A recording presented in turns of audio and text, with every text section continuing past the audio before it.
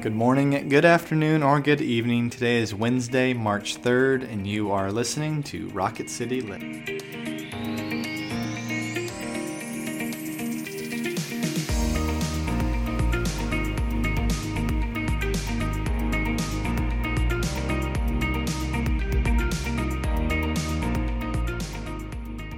Hello all, welcome to Rocket City Lift. I'm Brett Goodeman. And I'm Tara Bolger. We come to you 3 times a week and bring a bit of a spiritual lift to your day. We'll be discussing a passage from Jeremiah, but before we get into that, let us begin with a prayer. Let us pray. Gracious God, we come this day yet again and we offer ourselves to you. We offer ourselves to you so that you may build us up and guide us in serving you.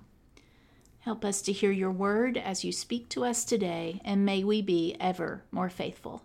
Amen. Amen. Our scripture today comes from the prophet Jeremiah, chapter 23, verses 1 through 6. Woe to the shepherds who destroy and scatter the sheep of my pasture, says the Lord. Therefore thus says the Lord, the God of Israel, concerning the shepherds who shepherd my people. It is you who have shattered my flock, and have driven them away, and you have not attended to them. So I will attend to you for your evil doing, says the Lord. Then I myself will gather the remnant of my flock out of all the lands where I have driven them, and I will bring them back to their fold, and they shall be fruitful and multiply. I will raise up shepherds over them who will shepherd them, and they shall not fear any longer, or be dismayed, nor shall any be missing, says the Lord. The days are surely coming, says the Lord, when I raise up David a righteous branch, and he shall reign as king and deal wisely, and shall execute justice and righteousness in the land. In his days Judah will be saved, and Israel will live in safety. And this is the name by which he will be called: The Lord is our righteousness. This is the word of the Lord. Thanks be to God. Brett, we are used to hearing about shepherd imagery, especially in the New Testament, or even in the 23rd Psalm.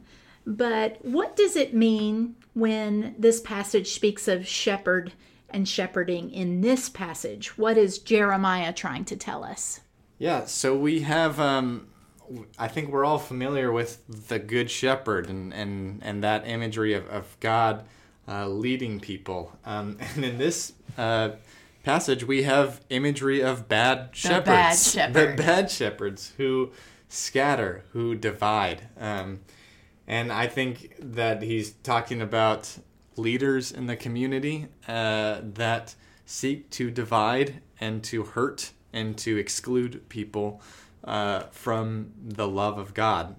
Whether that's intentionally, excluding them from temple worship, or through socioeconomic means of keeping them outside the city walls. There are bad shepherds that are scattering, and that's very real in the northern kingdom, which I think is who Jeremiah is speaking to. And in this passage, God says, I will send someone, I will gather them in. And we know that person to be Jesus Christ, but it's not just Jesus Christ. There will also be good shepherds who will do the work of Jesus Christ, which is, I think, who we are. Yes. Yeah, and I also, as someone, pastors are considered to shepherd their flock. We are accountable to God for our leadership in the church. Now, God is gracious, slow to anger, and abounding in steadfast love. Thanks be to God. Thanks be to God. But there is still an accounting. And so that actually is a comfort to me, because it forms everything about my leadership. Is this good for the church? Is this good for the community? But it is, people are sinful, and there are people who are bad shepherds. And I think in particular in this one, as they are struggling with the destruction of the temple and being sent into exile, to make the ability to come to God more difficult is an especially egregious sin, in that circumstance. Yeah. In difficult, it's like, this circumstance is already difficult. Let me make it a little more difficult for you. Seems to be like the ultimate in bad shepherding. Yeah, absolutely. And yeah, for me, it's convicting in two different ways. One, the one you spoke about of the shepherds, pastor comes from, the word pastor literally comes from shepherd. Yep. Will be held accountable and will be held to a standard of how have you cared for the flock. But then also, I am someone who has leaders in their life. You are a leader in my life. And so are the people that I'm following dispersing the people of God? Are they driving out God's love? Or are they bringing people into that? This goes for obviously in the church, but also in the wider culture of, are the people that I'm choosing to follow either with my time, my money, my resources, are they helping bring the kingdom of God, or are they making it so much worse?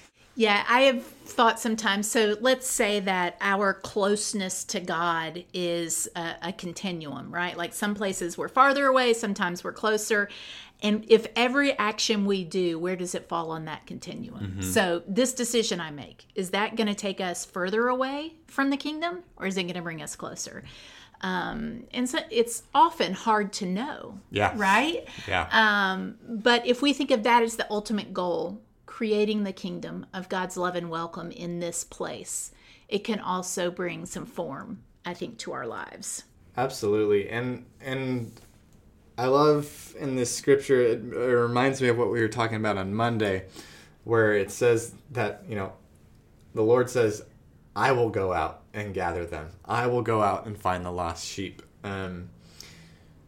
I will go out and reveal who I am to people. The sinner on the criminal on the cross. I will go out and find those who are broken, and I will hold them. And I just think that's, what more could you want from a God? I know.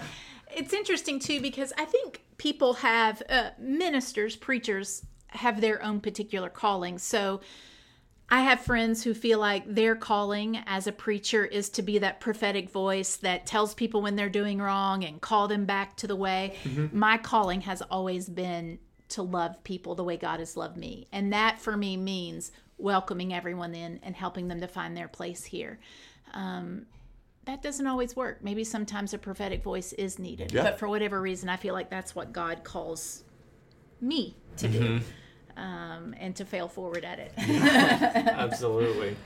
Absolutely. We have a poem for you all called Silent White by C.E.K. Morris. It reads, Upon the new soft snow I went, without a care or clear intent.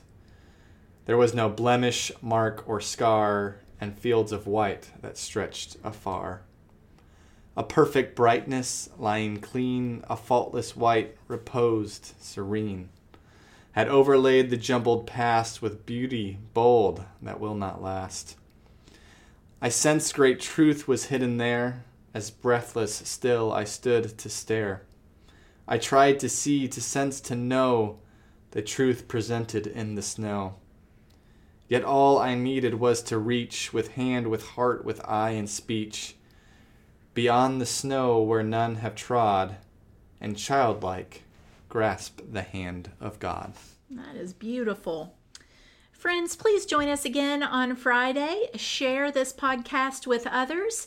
And now may each of you go out to love and to serve, to be well, to care for yourselves and others, knowing that the grace and love of God is ever upon you. Amen. Amen.